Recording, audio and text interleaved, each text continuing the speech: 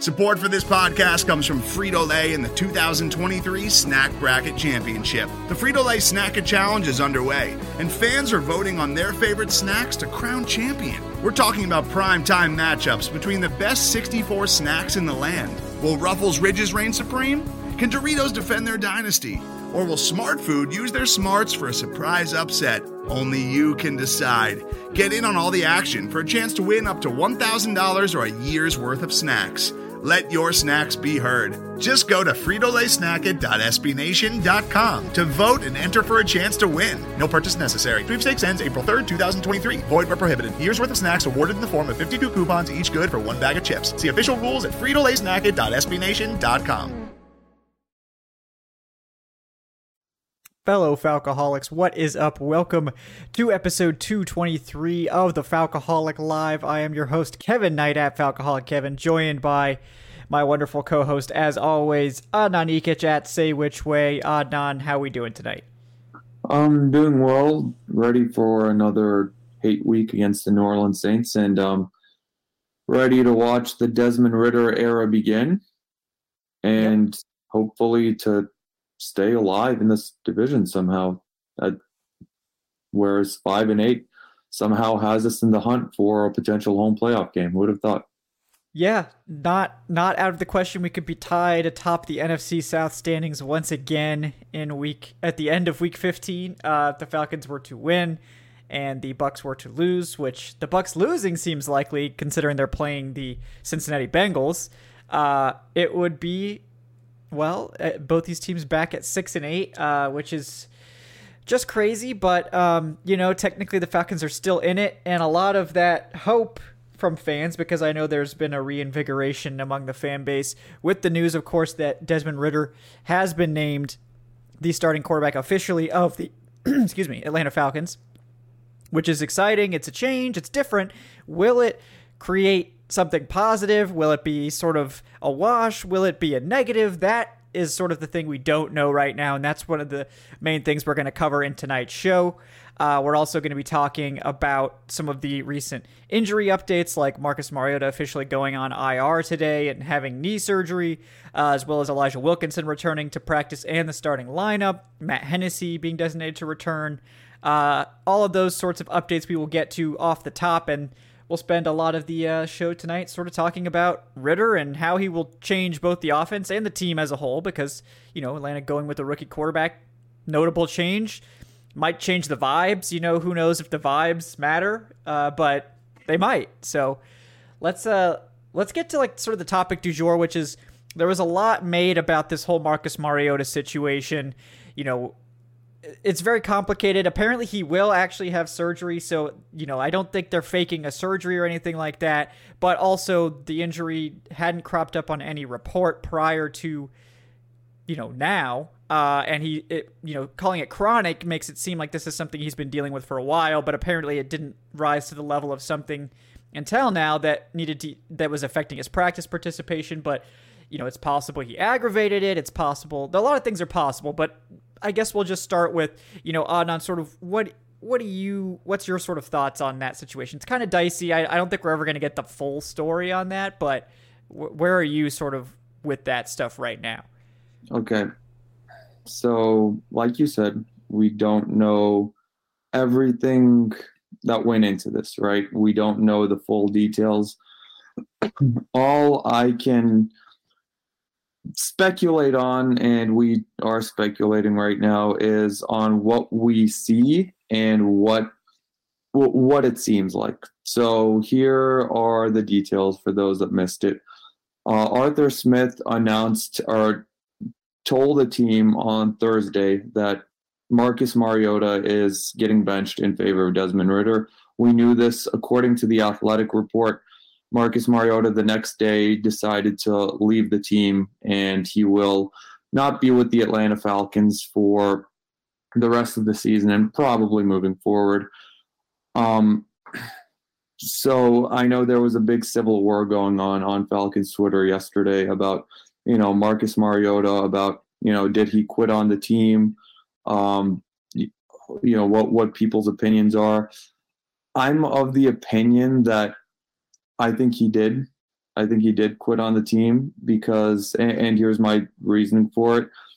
I don't think that we would have even known about this knee injury if the news hadn't dropped that Desmond Ridder was taking over the starting job. Chronic knee injury, as you mentioned, means that it's been lingering for a long time. I think the definition is 3+ months for it to be chronic, so he's probably been dealing with it all season. It didn't even register enough to pop up on an injury report. I'm not saying he's not hurt. I definitely do think he is hurt. He's getting surgery. But I think that after Ridder took over the starting job, I think that's where he was pretty much like, enough. I'm going to go get surgery on this now, and he's leaving the team. So he's not going to be a part of the team. I think Arthur Smith is disappointed just based on the tone in his press conference, just reading the tea leaves there. I think the Falcons probably didn't see it coming because, I think they expected Mariota to be the backup moving forward. And, if I am correct in my speculation, because again, this is just speculation right now, I'm incredibly disappointed in Marcus Mariota just because it's rather unprofessional because he did get his shot. He didn't play up to par. And, now instead of helping to mentor Desmond Ridder moving forward, the way he said he would in the preseason, by the way, remember we talked about how Mariota outright told, I think, Sports Illustrated that he would definitely be willing to, be a mentor to Desmond Ridder and how he, relishes having voices in the quarterback room and how it'll help everyone improve. But it just seems it's just really disappointing that he's just outright leaving the team, even though he has a chance to stay and to help out. And I think Arthur Smith was counting on him being a suitable backup and one of the better backups in the NFL, just in case something happens. But overall, it's just incredibly disappointing. And I think it's a really bad look for Mariota now and moving forward for his next contract, because he's not coming back to the Falcons next season for salary cap purposes and for I guess at this point, because I don't think Arthur Smith would want him back right now. But yeah, it's just one of those things where I don't think the Falcons saw it coming at all. We didn't see it coming, and best of luck to Marcus Mariota, but his time as a Falcon is definitely done. Yeah, it's a tough situation, right? I mean, because we have to speculate because they're never going to make this clear, because I think the Falcons are too classy of an organization to throw a player under the bus, even if they maybe deserve it. I don't think your read on the situation is necessarily wrong. And technically, look, Mariota can step away from football at any time. The contract is voluntary. So it's not like he can't retire or quit if he wants to. It's just there are consequences for that, and I think that's what you're saying, Adnan, is it could have very serious consequences for his career after this if it does come out even privately that he did potentially, quote unquote, quit on the team or step away. And I don't blame him necessarily for wanting to, I guess. But yeah, go ahead. I was going to say, the thing is, it was announced on Friday. I'm just putting the timeline together. It was announced on Friday that he was leaving the team. And then after that, it's that he was opting to get surgery. You can still remain on, you can still be on IR and still be around the team. I think that his mentorship would have been very valuable to Desmond Ridder, as that veteran backup quarterback behind him. We saw it in Indianapolis when Matt Ryan was benched before Jeff Saturday was appointed. Matt Ryan pretty much said that even though he wasn't going to be the first or second stringer, he was going to do everything in his power to help the young quarterback, navigate through the murky waters of his first NFL starts. Mariota, it was just announced that he was leaving, and I understand, he did have a child. Congratulations to the Mariota family. Absolutely. But I mean, he's not away at he's not overseas in the Army right now, and that he can't like see his child. Like he would still be able to be at home, go home, whatever. But the consequences of it is that it's still fair to criticize the decision, even though he's not under the obligation to play out the contract. Like the fan base has every single right to criticize him. Arthur Smith has every single right to be disappointed. And I think that Arthur Smith, more than anyone, is the person who let down the most, because that's the person who believed in him the most, even to a fault, I would say, this season. So I don't know. The consequences of these actions will play out, and best of luck to him in the future. But yeah, this was just a super disappointing move for someone who we had nothing but great things to say about off the field, even though we did criticize his play on the field. Yeah, it's a bit surprising, like you said, because I think that he did do basically everything right from an off-field perspective. Everyone raved about him. Everybody seemed to really respect him in the building. I mean, I think the respect is still there among the team. Like we saw Lorenzo Carter make it clear that they weren't faulting him for stepping away. It's difficult for him, and this is not the first time that this has happened. And I recognize that this is probably very psychologically challenging for him, having been benched multiple times. When you come into the league as like a top 2 pick, legendary college player, Heisman winner, and have opportunities to start and then fall short. I mean, I imagine it's very tough mentally and very difficult. So I want to respect that, but it happens to a lot of guys, and I do think that the Falcons were hoping to have his leadership ability, his mentoring, like all that stuff on the sidelines to help Desmond Ridder. And it does sound like Mariota has kept the lines of communication open with Ridder, and he was like, look, please reach out to me if you need anything, like if I can help you. And, hopefully those two will continue to talk and everything will be, positive there. But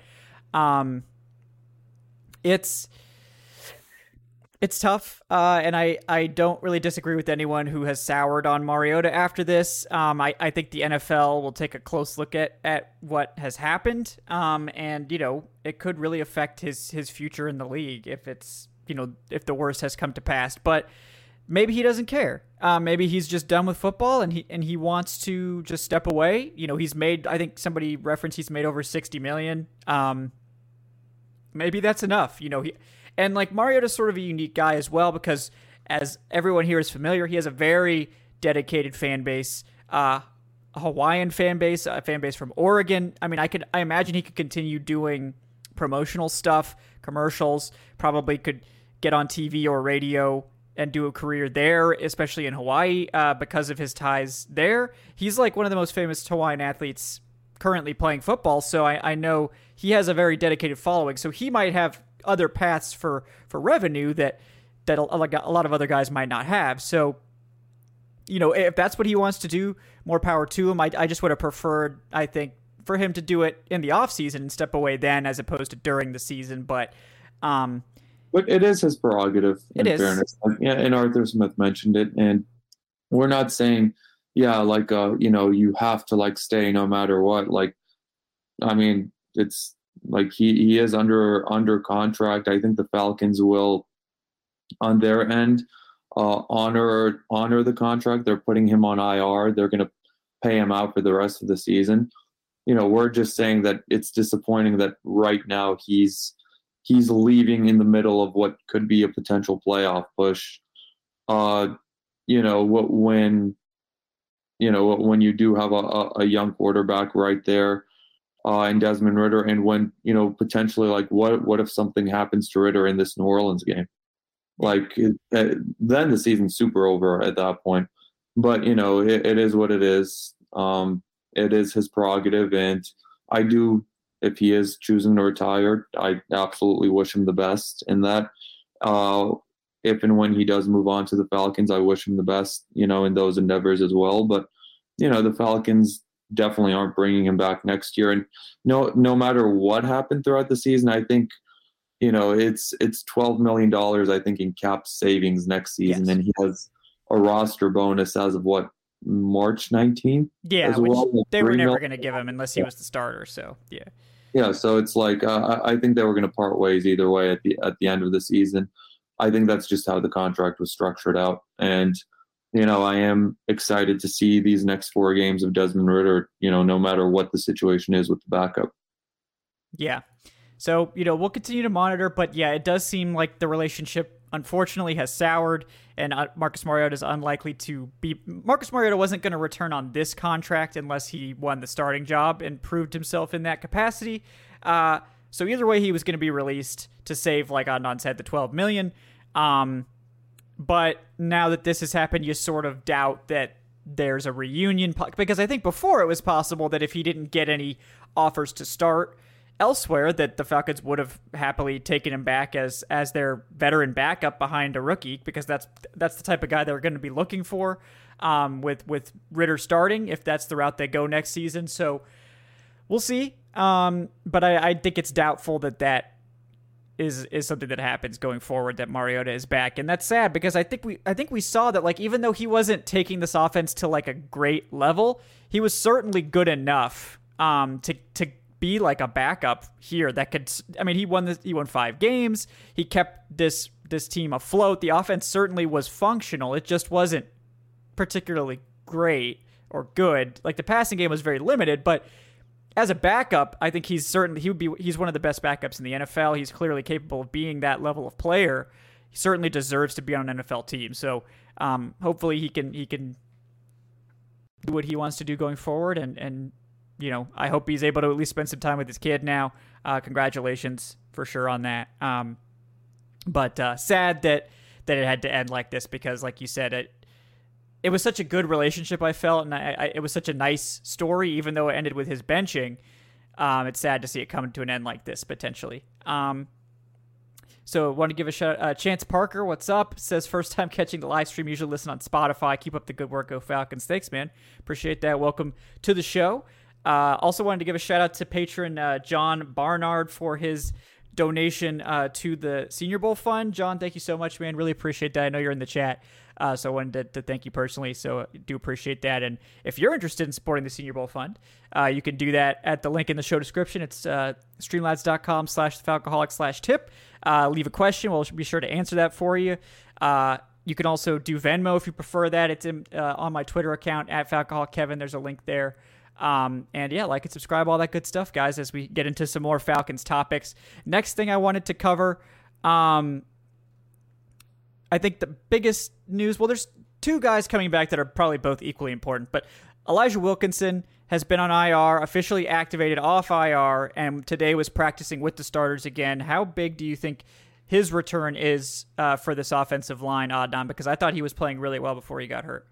Oh, he was playing really well before he got hurt. Like, I mean, he wasn't like an elite guard. I think he had his PFF grade this season was a 64.7, which, when you compare it to the other left tackles that we've had over the years, that's really, really solid.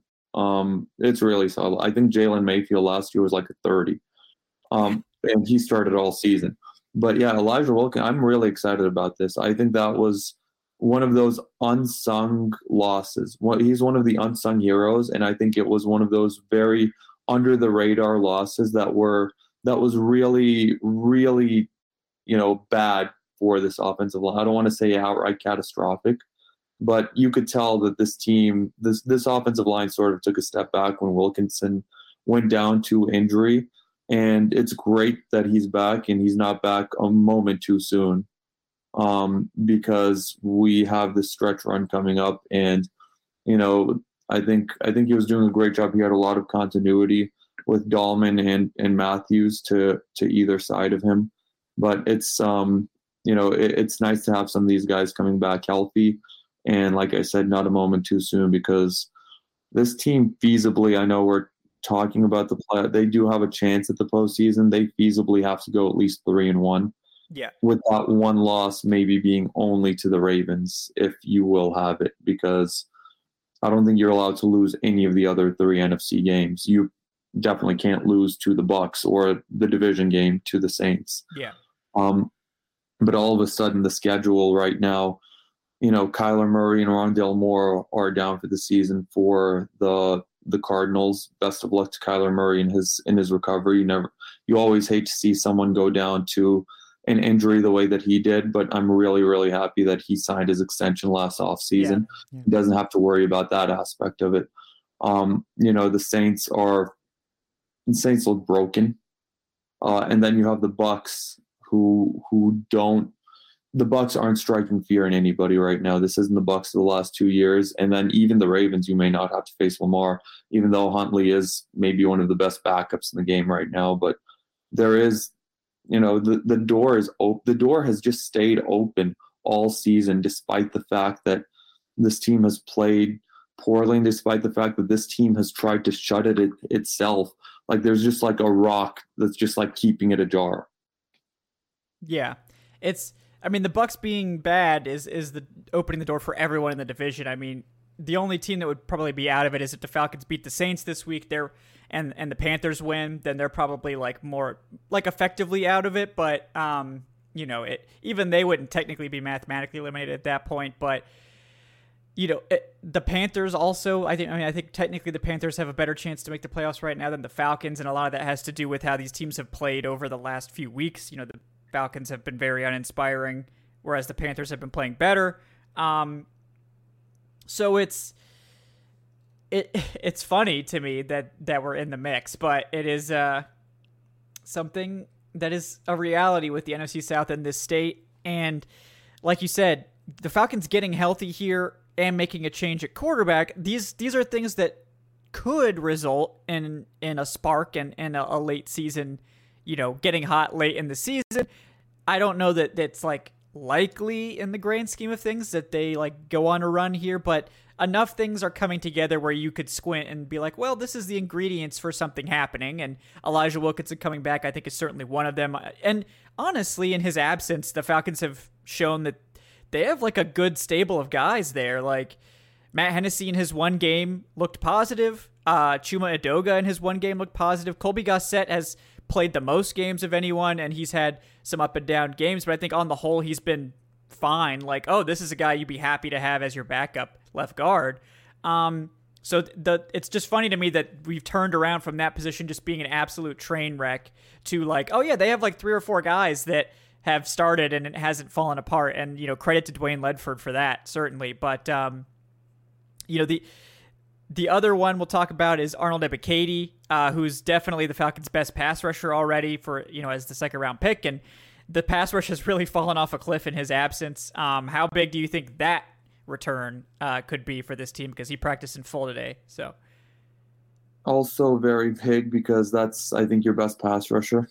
That goes without saying.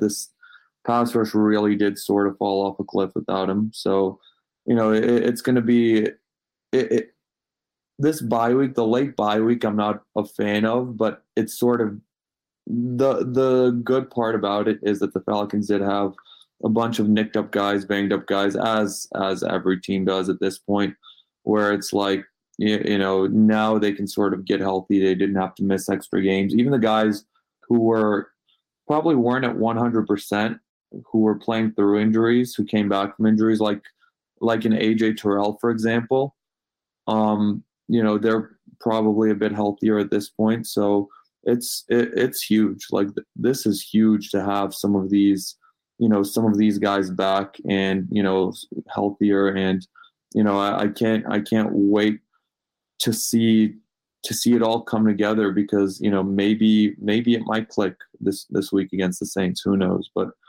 I definitely like our chances way more with Ebiketie, in the lineup and with Wilkinson in the lineup than without them. Yeah, I agree. And I've been really impressed by Ebiketie. I think he's been one of definitely the brightest spots and one of the best players out of that draft class so far. And the Falcons desperately needed someone to emerge at edge, and I think he has certainly lived up to that. I mean, the sacks haven't all been there, but I don't want to blame him entirely for that because of the state of the rest of the defensive line. I think D'Angelo Malone has shown some things, so hopefully he's a guy we can rely upon going forward. So they definitely have some guys there Still need a lot of reinforcements, and like you mentioned, the cap space and the ability to have hopefully a more productive full off season is big, and I think that will be a factor.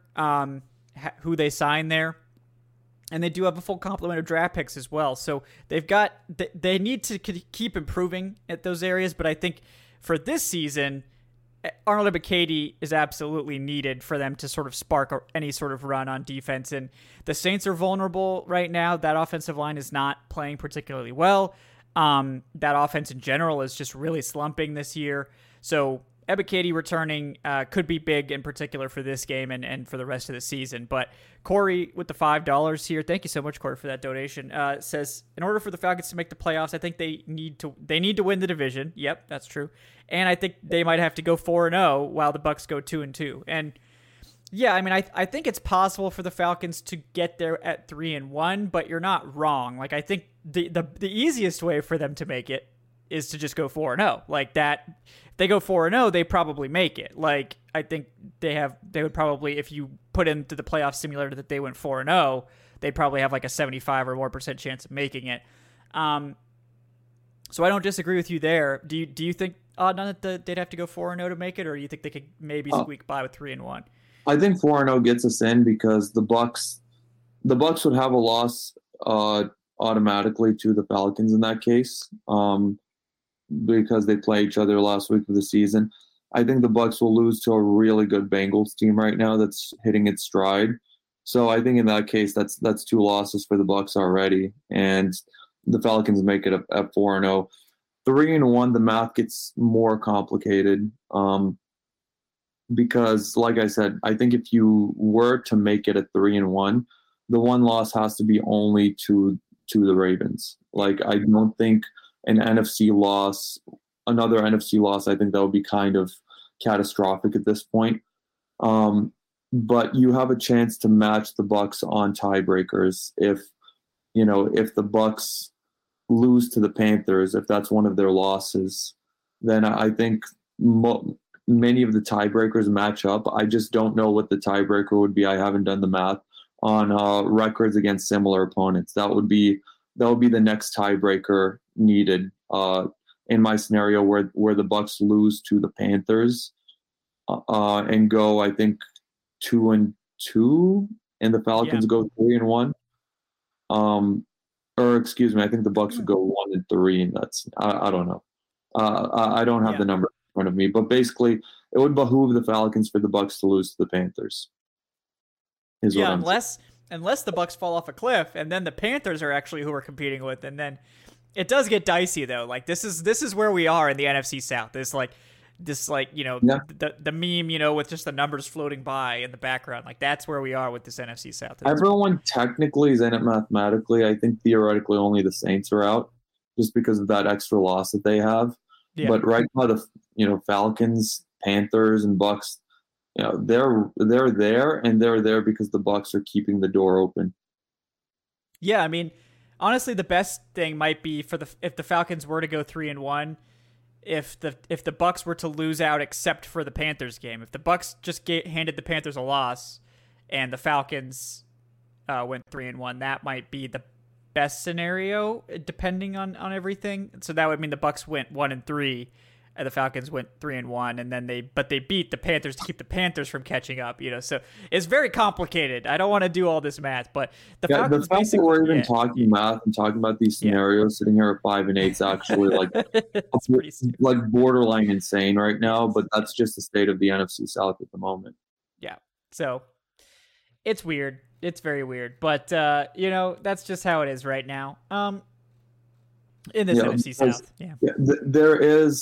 there is a scenario. I don't know if this scenario will play out, but if the Falcons go 3-1 and the Bucs go 2-2, they'll be tied.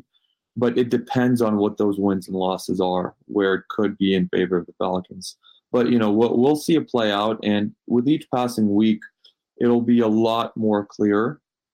And this is a must win. Like we're on the topic of this week in the Saints. Like this week is absolutely like lock it in, must win. If we lose, if the Falcons lose this week, like there is no more like playoff. Just mathematically, maybe, but like it'll be over. I think at that point, yeah. The Bucs, then we're talking about the draft pick for sure. Like, at that point, we're looking at the tank. Yeah, it's like, okay, well, maybe we can get in the top 5. But, I mean, it's a tough game coming up, and that's a good place to transition towards that part of the show. The Falcons are 4.5-point underdogs, and I think a lot of that has to do with the fact that nobody knows what Desmond Ridder is going to offer. It's a rookie making his first start on the road against what is a good pass defense. So the betting markets aren't going to give a lot of credit to a rookie quarterback making his first start against a good defense. So it's like Ridder's going to be a big underdog. So it's really a question of how ready is he. And according to everything we've heard, and I wouldn't expect to hear anything negative about Ridder. I mean, let's be honest, but it really seems like over the last month, based on the reporting that we've read, that Ridder, in terms of the mental side of things, has really impressed the coaching staff and really sort of grasped the mental side of this offense in greater detail over the past month. That's where they've seen a huge improvement. And, maybe that is why they elected to keep Mariota in for this last, after the bye, like basically until the bye, to give Ridder the chance to sort of catch up to where they felt he needed to be. And maybe now they're more comfortable with where he is. But at this point, we've been told there will not be any limitations placed on him, that they are going to be running the full offense, that they have full confidence in Ridder to be ready to go. And so then it becomes, do we expect to see any changes? How will things change? Because I think that they will probably change a little bit. I don't know if it'll be drastically different, but what do you think, God? Now, just right off the top, like expectations for Ridder going into the Saints game. What's your sort of baseline of what you're looking for on Sunday? I'm just looking for a smart football game. I know there's going to be, some mistakes. I warn and urge people not to fall into the trap of over expectations, because, as much as it would be great to watch Ridder slice and dice the Saints for 350 yards and 3 scores, and if it happens, like we will be, running a victory lap on the show afterwards. I think it's important to, remember that this is, after all, a rookie making his first ever start in, I think, the most hostile environment. Probably the most hostile, or a top 3 most hostile environment in the NFL, which is a game at the Superdome against the Atlanta Falcons specifically, because, those Saints fans, even though their season isn't technically over yet, but they will be out in full force to try and, beat the Falcons and to complete that sweep. But, I just like to see, Ridder keep his head, have a mature game. Don't try to force too much. Don't try to force the issue. So it's just one of those games where I don't think we can look at the stat sheets like at the end of the game and really fully properly evaluate him just based off the box score. I think it'll all depend on what we see.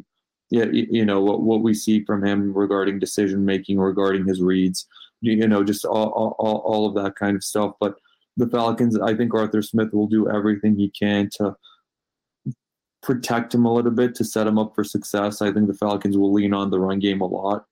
And, the Falcons have the capability to do that. I think it's different than Kenny Pickett, for example, when he started out, because I think at that point the Pittsburgh Steelers run game was averaging 3.2 yards per carry, like Najee Harris was just brutal, and that offensive line was just brutal at that time. The Falcons have been running all over teams for the most part, and even though the Saints run defense has been vaunted over the years, the Falcons still rushed for 180 yards on them in week 1. So I think they'll lean on the run game, and they'll lean on a lot of play action. I think we may see more play action passes than non-play action passes in this game. That wouldn't surprise me at all. We saw Arthur Smith spam play action in the preseason when Desmond Ridder was in the game. So I think that'll be a great way of protecting the rookie a little bit. Yeah, no, I agree with you. I think Ridder is really comfortable in play action, and I think that they're going to utilize that as much as possible. What's up, Big Low Country, man? Welcome. How you doing? I saw I can't remember what the show was called. I think is it Out of Your Falcon Mind, that other podcast? I saw that show with you on it. There's good stuff. So welcome. Appreciate you tuning in. Yeah, I do agree with you on that. I think they're going to do a lot of play action, and I think they'll try to go with a run-heavy game script as long as it's working. The Saints traditionally have been a pretty good run defense, but this year they have fallen off, like you said. They're not as dominant as they have been in years past. I think right now they're something like 20th in yards per attempt allowed and 19th in total yardage, so they're really not a very good run defense anymore. They've still been pretty good against the pass. The only thing is they're like the worst team in the NFL in getting interceptions. They only have 3 on the season, which is pretty crazy low. But they're like 9th in net yards per attempt allowed and 10th in yardage. So it's a pretty decent pass defense. So I expect the Falcons to try to exploit that, right? Just lean on their run game, and try to give hope that I guess Desmond Ridder can hit those deep shots off of play action that Mariota just wasn't able to connect on more than a handful of times all season. And I talked about it on the podcast on Tuesday that like I would gladly trade like some of Mariota's rushing ability for the ability to just connect on a handful of those deep shots a game. Like if you told me Ridder hit 1 or 2 of those deep shots versus Mariota's rushing yardage, I would rather have the deep shots because that's what this Falcons offense was missing. They were getting explosive runs on the ground with the running backs. The quarterback run was interestingly like not something they had to rely on all that often because of how effective the ground game is in general. So but how do you feel about that? I mean, are you just looking for basically more passing production from Ridder? I mean, I'm looking for more efficient passing. I'm looking for him to throw the ball closer to the vicinity of his wide receivers, which I think I referenced the stat multiple times on the last show. Only Zach Wilson in the NFL was worse than Marcus Mariota when it came to, catchable pass percentage in the NFL this season. But definitely, I don't think you could get much worse than Mariota was when it came to the deep passing. I forget what the stat was. I think he was like, I don't want to say the incorrect stat, like 2 for 20 on like passes that travel 20 yards downfield. Mm-hmm. Like something really bad. I know like we had that Demir Bird touchdown against Cincinnati, but that was about it. Nice. That was nice. Yeah, it was really nice, but it was very few and far between. But like you said, you have to be able to connect on those deep shots. And there's a reason why Arthur Smith kept dialing those shots up, even though Mariota didn't prove that he could hit it consistently because, Arthur Smith, he knows an offense, like he knows his offense. He knows, he's much smarter than us when it comes to calling an offense and when it comes to the NFL. He knows that the opposing defenses will stack the box, like that safety will come in. He'll be, maybe 7 steps, away from the rest of the defensive line, as opposed to a traditional 12 or 13 steps away. Like when those safeties come into the box, you have to be able to take advantage of that. And I think just connecting on one of those deep shots, especially early on in the game, it would not surprise me at all if Arthur Smith, dials up a deep pass on the first drive, maybe even the first play of the game. And if the Saints dare Desmond Ridder, to hit it, to beat them on it. And if that happens, then suddenly you've thrown the first punch and suddenly the Saints defensive game plan, possibly gets completely flipped upside down because all of a sudden now they have to account for that deep passing game. And we saw Ridder connect on some deeper passes, no Hail Marys or nothing like super, extravagant, but we saw him convert what was a 2nd and 28 against the New York Jets. We saw him convert a 3rd and 15 in that same New York Jets, I think on the same drive. Like Desmond Ridder, the ball was coming out of his hands really, really well. Like, I think the ball was coming out like better than I even saw it at Cincinnati for him. So, I don't know if that's the product of having a full, NFL offseason, regime with the professionals in Atlanta. But, we'll see. We'll see what it looks like on Sunday. But it's definitely so important and so key to be able to connect on some of those deep passes. Yeah, and I agree. Like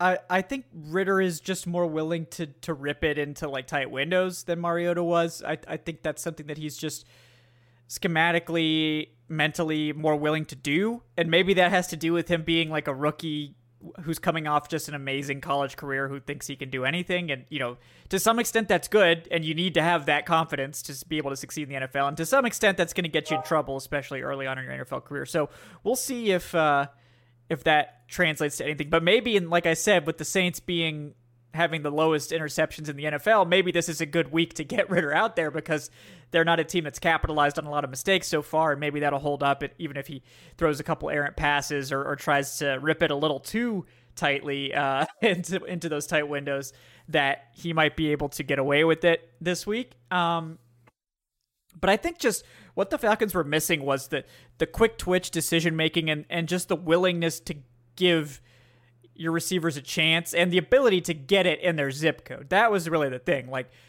even when Mariota would throw these passes, a lot of times we'd see Drake London or Kyle Pitts, open or have a step, and the ball would just not even be close.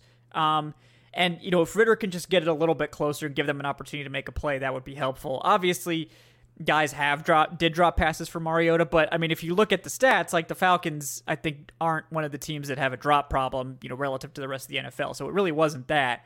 It was the on target percentage that was the biggest issue with Mariota's passing, statistically speaking, anyway. That I think he was third worst, or the Falcons were third worst in like lowest percentage of on target passes, and when you're not passing at a high volume to begin with, it stands out all the more because it creates big problems for your offense, obviously, when you're not completing passes. But like the Falcons needed to hit the passes they attempted, and it goes back to some of the stats you mentioned. I know you mentioned like the Falcons were really bad on deep throws, but I can't remember if it was over the past 3 or 4 games, but the Falcons were like 1 of 20 on 3rd and 9 or longer over the last like 3 or 4 games, and that's just a depressing stat. Like, you have to be able to convert 3rd and long sometimes. Like, obviously it's going to be less than 50%, but like it can't be 1 of 20 or whatever it was either.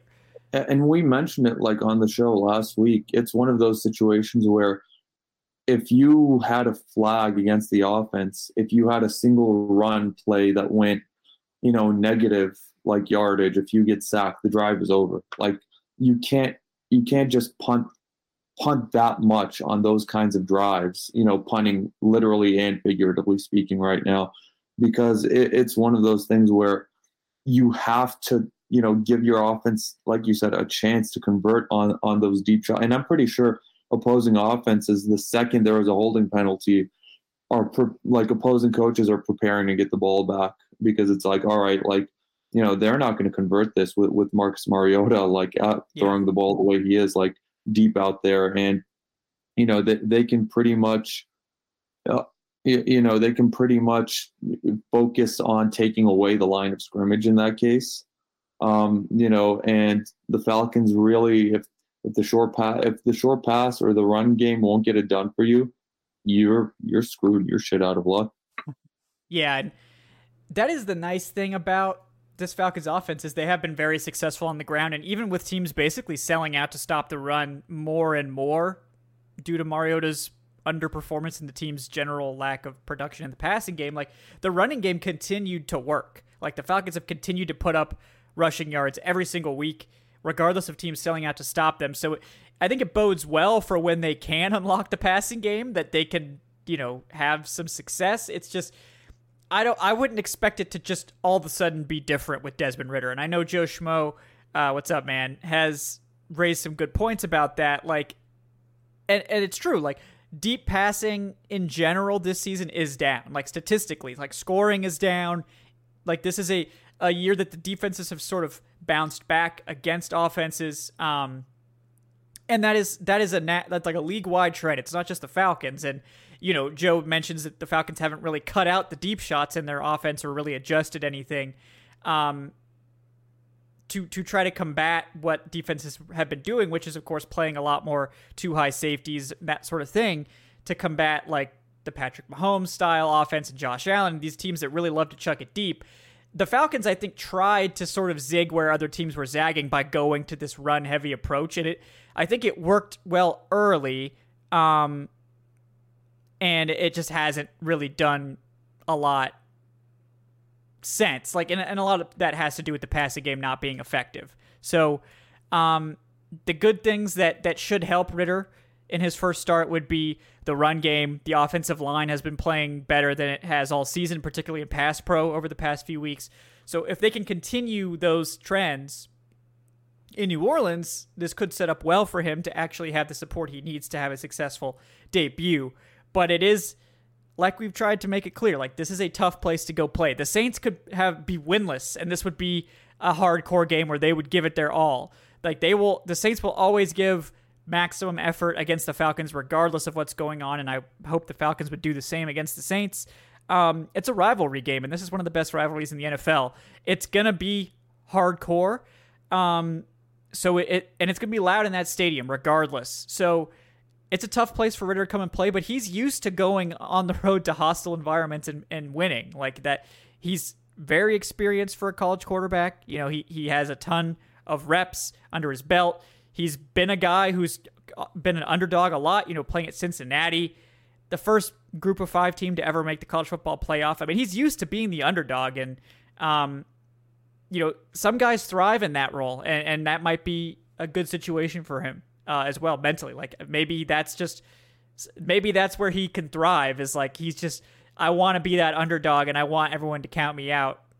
Some guys, need to manufacture that, but I think for Ridder, this is a real situation for him going up against the Saints this week. Yeah, the Falcons are 4-point underdogs this week. Like, the sports books have the Falcons as under. This isn't like Dabo Sweeney out here trying to, manufacture Clemson in their best years being the underdog. Like the Falcons are the underdogs in this game. Yeah, they are. They're 4.5-point underdogs, and we'll see if that changes at all going in, but I don't think it will. I think bettors are going to be low on the Falcons. So, if you're a crazy bettor, like I would never recommend betting on your own team personally. Like I'm not a betting person ever, but I like the money line on this game if you're a big fan of the Falcons, but don't bet on your team ever. Like just don't do it. Like you bet with your heart and you lose money and it's not a good situation. So I don't recommend ever placing bets on your team. So that's my advice there. But, it's going to be interesting to see how they come out and play. Like the Falcons are coming off a bye, they're well rested, and I think they have an excellent opportunity to sort of finish strong in the Final Four. I don't know that we need them to like win out or do anything crazy. I would just like to see, and we've talked about it a lot, more consistent passing, Ridder sort of looking comfortable, looking competent, looking like a good steward of the offense, not being a net negative, just looking like like someone that I just want him this week and over the final 4 weeks to be like, this guy is good enough that if he was the starter next year, we would feel comfortable with that. Because if that's the case, it opens up so many more options for you in the draft, in free agency. Like you don't necessarily have to go all in on a quarterback if one comes available. You don't have to try to sign some mid-level veteran to hold you over. You don't have to go draft someone like a Will Levis. We'll talk about that. That was a mock draft pick this week. I do want to touch on that briefly before we wrap up here. But I think at the very least, I just want to see Ridder just have some good throws, look reasonably comfortable, and look reasonably competent. That's all I'm asking. I'm not asking for 4-0. I'm not asking for anything crazy. And I think, I don't want to speak for you, Anna, but I think you're in a similar boat. Like that's all you're really hoping for. And then if we get more, that's great. It would be great. Like it would be great, but it's not fair to, put this on Desmond Ridder's shoulders. Like, keep the expectations in check. But one thing I will say that I'm really happy about is I'm thrilled that the Falcons, are in this scenario where these games mean something to potential postseason berth, because this is invaluable experience, because I think there is a difference between, all right, you're out of it. 5-8 should keep you out of it in the normal season if you're not the Falcons in the NFC South this year. But, let's say you're out of it. I think that's different. Those vibes are different versus, all right, you're like in a weekly playoff push with each passing, game that you win. So, I think this is invaluable experience to both Ridder and to all of the young guys on our team. Yeah.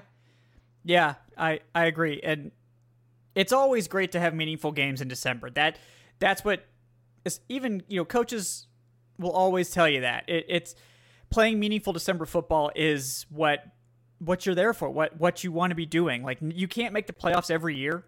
You can't win the Super Bowl every year. But unless you're the Patriots, unless you're the Patriots.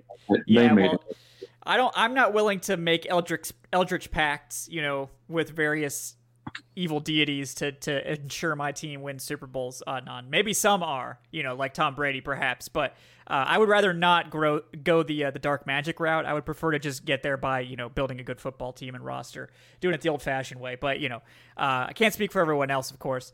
But I think we can hope for this team to hopefully show a little life. And I know people were saying there was a lot of buzz in the locker room today. Like it was a very, obviously people are, after a bye, everyone's well rested and all that stuff. That's normal. But I think there was a lot, like making a quarterback change, it can change more than just the way the offense functions. I think it can be a spark that sort of energizes the entire locker room, energizes the team. And, everything was going one direction prior to the bye.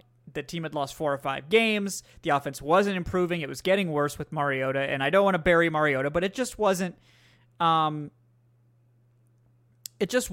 like a great situation for anyone. And Mariota certainly wasn't helping himself either. So making the change was the right call. And hopefully it helps in terms of the ability for the offense to succeed, both on the field and off the field, but also maybe like just energizes the roster, energizes the locker room. And that maybe that can translate to something good too. Like just having a little bit more energy around the team and positivity, maybe mentally that can help the team, that maybe that can make the difference in a close game against the Saints this week. And, getting a win over the Saints is huge for morale. It's huge for the fan base. We always really love to beat the Saints. We know that. So,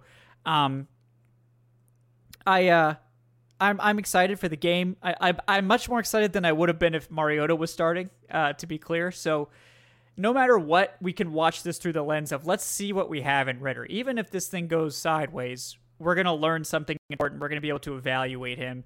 And I believe we'll probably see that at other positions too. They're not going to announce any of that, but I wouldn't be shocked if we see a lot more of Troy Anderson, if we see a lot more of D'Angelo Malone, those types of guys playing, because it's, we're in evaluation mode and, yes, we could still potentially make the playoffs, but I don't think necessarily that you're losing a lot by going to some of these young guys versus the veterans that were playing ahead of them. So I'm excited. Hate week part 2, it's a good time. I love Desmond Ridder. I was a big fan of his the year before he came out. I was sort of like, oh, this guy, I think this is a guy that came up with the Falcons for a really long time. Famously, not to toot my own horn, but I was the one who, broke the news that the Falcons were officially interested in Ridder when they interviewed him at the Senior Bowl on the first day of media availability. So I feel close to this, and I definitely have a connection to Ridder and want him personally to succeed for various reasons. So I'm definitely pulling for him. I really like his game, and I think he is the type of quarterback, like he did get drafted in the 3rd round, but this is a guy that I had a 2nd round grade on. I think he could have probably gone late 1st, early 2nd. I didn't think that was out of the question for him. I don't know why he fell as far as he did. It seemed like the entire NFL just sort of decided to pass on these guys outside of Kenny Pickett. But I know that the hit rate for third-round quarterbacks isn't very good.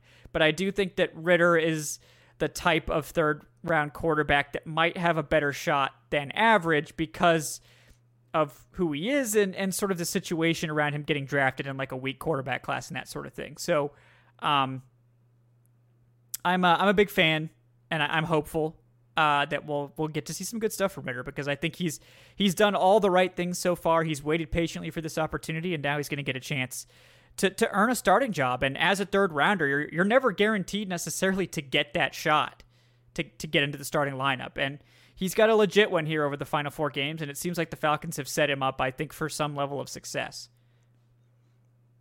Yeah, absolutely. And, I'm also rooting for him, and obviously for the Falcons, first and foremost, it would be, a hell of a coup to, get that franchise quarterback if Ridder is that guy. I'm not saying he is in the third round. That's the kind of thing that can really, make a huge difference for an entire franchise moving forward. But, one way or another, he is a young quarterback. He has said all the right things. He's done all the right things. And, you hope that he will find some success. You hope that, he will showcase himself as someone worthy of competing for a starting job in the NFL, at the very least, to prove himself worthy of being a high-level backup, and someone who will have an NFL future for the next, decade, whether it's, as a starter or not. But, there is no better first impression you can make as the new quarterback of the Atlanta Falcons than by going into New Orleans and by beating the New Orleans Saints and effectively ending their season pretty much. So, that's a chance to become an instant legend. Figure not like actually, but you know what I mean. But he has a chance to really make the best possible first impression here in Atlanta, and the city is rooting for him to succeed, and go out there, beat the Saints, and you will be welcomed home a hero. Yeah, I agree.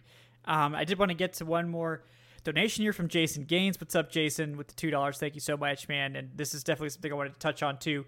He says, RIP to head coach Mike Leach.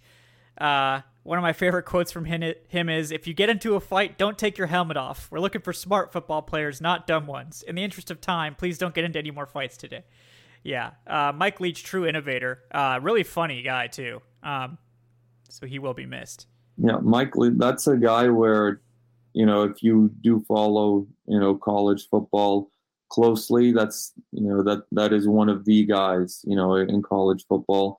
One of the smartest and most innovative offensive minds. Someone who, was a character, a personality. I think you could write an entire book just based off Mike Leach quotes.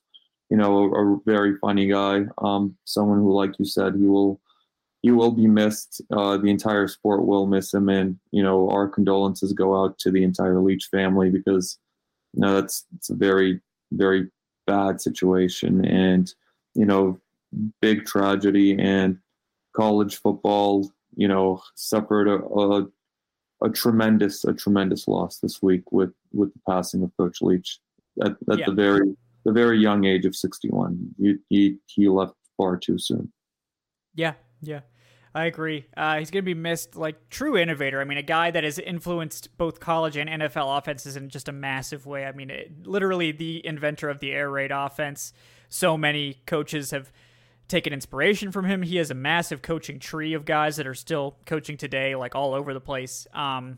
So one of the most innovative minds in college football, and a real personality too. I know Thor Nystrom shared a great video of some of his funniest quotes and things that he said. Just all kinds of craziness. So definitely look that up. But he was a great guy, and we're gonna miss him. Falcons for Life G. I did see your question about McGarry being re-signed. That's something we're gonna cover in like great detail at some point. Not tonight. I do know like that's gonna be a big topic. We're probably gonna do like a major segment, like probably 20 minutes or more, maybe an entire pod on like whether the Falcons should re-sign Caleb McGarry. So we will get to that. But yeah, I think how he plays over the final 4 games is going to factor into that as well. But yeah, I mean, at this point, he's in line for a big contract. I'll say that at least. At this point, I would expect him to get pretty significant money. Like $15 million a year is what I would think is probably what we should expect. I know Aaron Freeman disagreed that he would get that much, but I think that he might. So we'll see. And it depends on how he plays over these last 4 as well. But yeah, I did want to also Todd McShay's mock, I think, had the Falcons. He's predicting the Falcons to have the 6th overall pick, which, I'm not upset about that. I am upset with the Falcons taking Will Levis. I don't know if you have takes on Will Levis yet, Adnan, or not, but I'm not for Will Levis. I'm sorry. I'm not for a quarterback where his best trait is, he has a big body and, he could be the next Josh Allen. Like, there's one Josh Allen. Yes, there's literally one time it's worked out. It's Josh Allen. Yeah, so I'm out on Will Levis. I'm sorry. Yeah, he's all traits, and I was one of the people that was lowest on Josh Allen coming out. Like, full disclosure, I thought Josh Allen was going to be a bust. I thought the Bills made a big mistake by drafting him, and I'll own that. I was wrong on that, but I think you look at the history of teams who pick players like Josh Allen and basically quarterbacks who have poor statistics like Josh Allen did, the hit rate is extremely low. Generally, guys do not meaningfully improve from college to the NFL. It can happen, rarely, but Will Levis inside the top 10 is not something I would sign up for. I don't agree with drafting a traits quarterback that high. I would consider drafting Bryce Young. I would probably entertain drafting CJ Stroud, but Will Levis is not someone I'm interested in. Honestly, I'm not really that interested in quarterback in general. I'm not really a fan of taking a quarterback in this class right now because they're not going to be in range for Bryce Young, who I think is the guy in this class. But, CJ Stroud, I think, has some questions, and we'll see, where he ends up going. But I'm not in at all on Will Levis. I think the Bills caught lightning in a bottle with Josh Allen, and it did work out for them, but I wouldn't go down that road trying to make that happen, trying to recreate Josh Allen. I think that's a road that's going to be paved with a ton of failures. It was a ton of people, a ton of failures before Josh Allen. There'll be a ton of failures after Josh Allen. I'd much rather take Anthony Richardson in the 2nd round if we want to take a traits guy, or Hendon Hooker, who of course is probably going to miss a fair amount of next season with his injury. Or maybe he can play before the end of next season, or maybe he can come back for training camp. I don't know, and Hendon Hooker's an older rookie, but he's not going to require a super early pick. And of course, a lot of this has to do with how Desmond Ridder plays too. So we'll see how it all shakes out. But yeah, I'm not in on Will Levis. I'm just not gonna. I don't want to do that. Not interested. I could be wrong about him too, though. I'm not a perfect evaluator. I miss on plenty of guys. So, but yeah, Adnan, we've talked about quite a lot of stuff. Anything else that you want to touch on before we wrap up tonight? Fuck the Saints. Go Falcons. I do not apologize for my language. We can't get swept by the Saints. We can't. It's unacceptable. And if the Saints beat us and complete the sweep, then they will have officially tied us in head-to-head series record for the first time since 1970. So, you know what? The Falcons, your former player ancestors, your forerunners, do this for them. Do not let the Saints tie you, because, if there's anything that the Falcons, did well in the 70s and 80s, it was beat the shit out of the Saints. And I would very much like to get back to that. Yeah, me too. Definitely. Without the other stuff, we can leave everything else in the 70s and 80s. That was a terrible time for the Falcons. But yeah, I'll take the beating the Saints part for sure. Yeah, well, that's all we want. Just beat the Saints. That's all I'm asking for. If they were to go 1-3 over this last 4, but the one win came against the Saints, I would take that. I would accept that. So, that's where we're at. But yeah, guys, appreciate everyone for hanging out tonight. All like 120 of you or whatever. Thank you guys so much for that. In a difficult season, everyone's still hanging out. And we got a great off season coming too. Like I said, we're still fundraising for the Senior Bowl. We'll be doing that over the next couple months. It is in late January for those that aren't aware. I will be on site once again for all of the practices. I just came up with my scouting list for the Senior Bowl. I'm going to try to watch at least 20 guys before I get there, mostly defensive line, because I still feel like that's where the Falcons have to get help. And I just like watching defensive line, so that helps too. But yeah, like and subscribe, guys, if you haven't done it already. We appreciate that. If you're listening to the podcast, give us a 5-star review. If you want to donate while we're off air, you can do so at streamlabs.com/thefalcoholic/tip. If you leave a question, we'll be sure to answer it on the next show. Or you can do Venmo. You can go to my Twitter, which is @FalcoholicKevin. The link is on there. All that's going straight to the Senior Bowl Travel Fund, so we appreciate all that, guys. Thank you so much.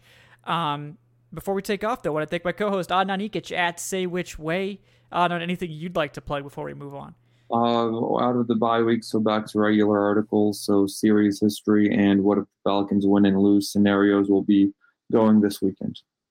Yeah, check out those articles, folks. And like I said, I'm Kevin Knight at Falcoholic Kevin. I will have, all of our picks coming out tomorrow. I'll have the game preview with former Saints wide receiver Terrence Copper. That will be coming out on Friday, so you can look for that. We're going to get into this Saints matchup, and then, of course, we'll have 5 questions coming after that with Canal Street Chronicles, SB Nation's Saints blog, and then for Sunday, just a heads up, I will be traveling on Sunday. I believe I should be, available to watch the game and do a show afterwards, but there's a chance, of course, with air travel, especially around the holidays, that might not happen for whatever reason, so I will try to keep you guys updated, but should be a post-game show at the normal time after the game, but if not, it's because I'm probably stuck in an airport somewhere, so appreciate your guys' understanding with that. But thanks again, guys, for tuning in. We will see you next time on the Falcoholic Live. Have a great night, folks. See you guys.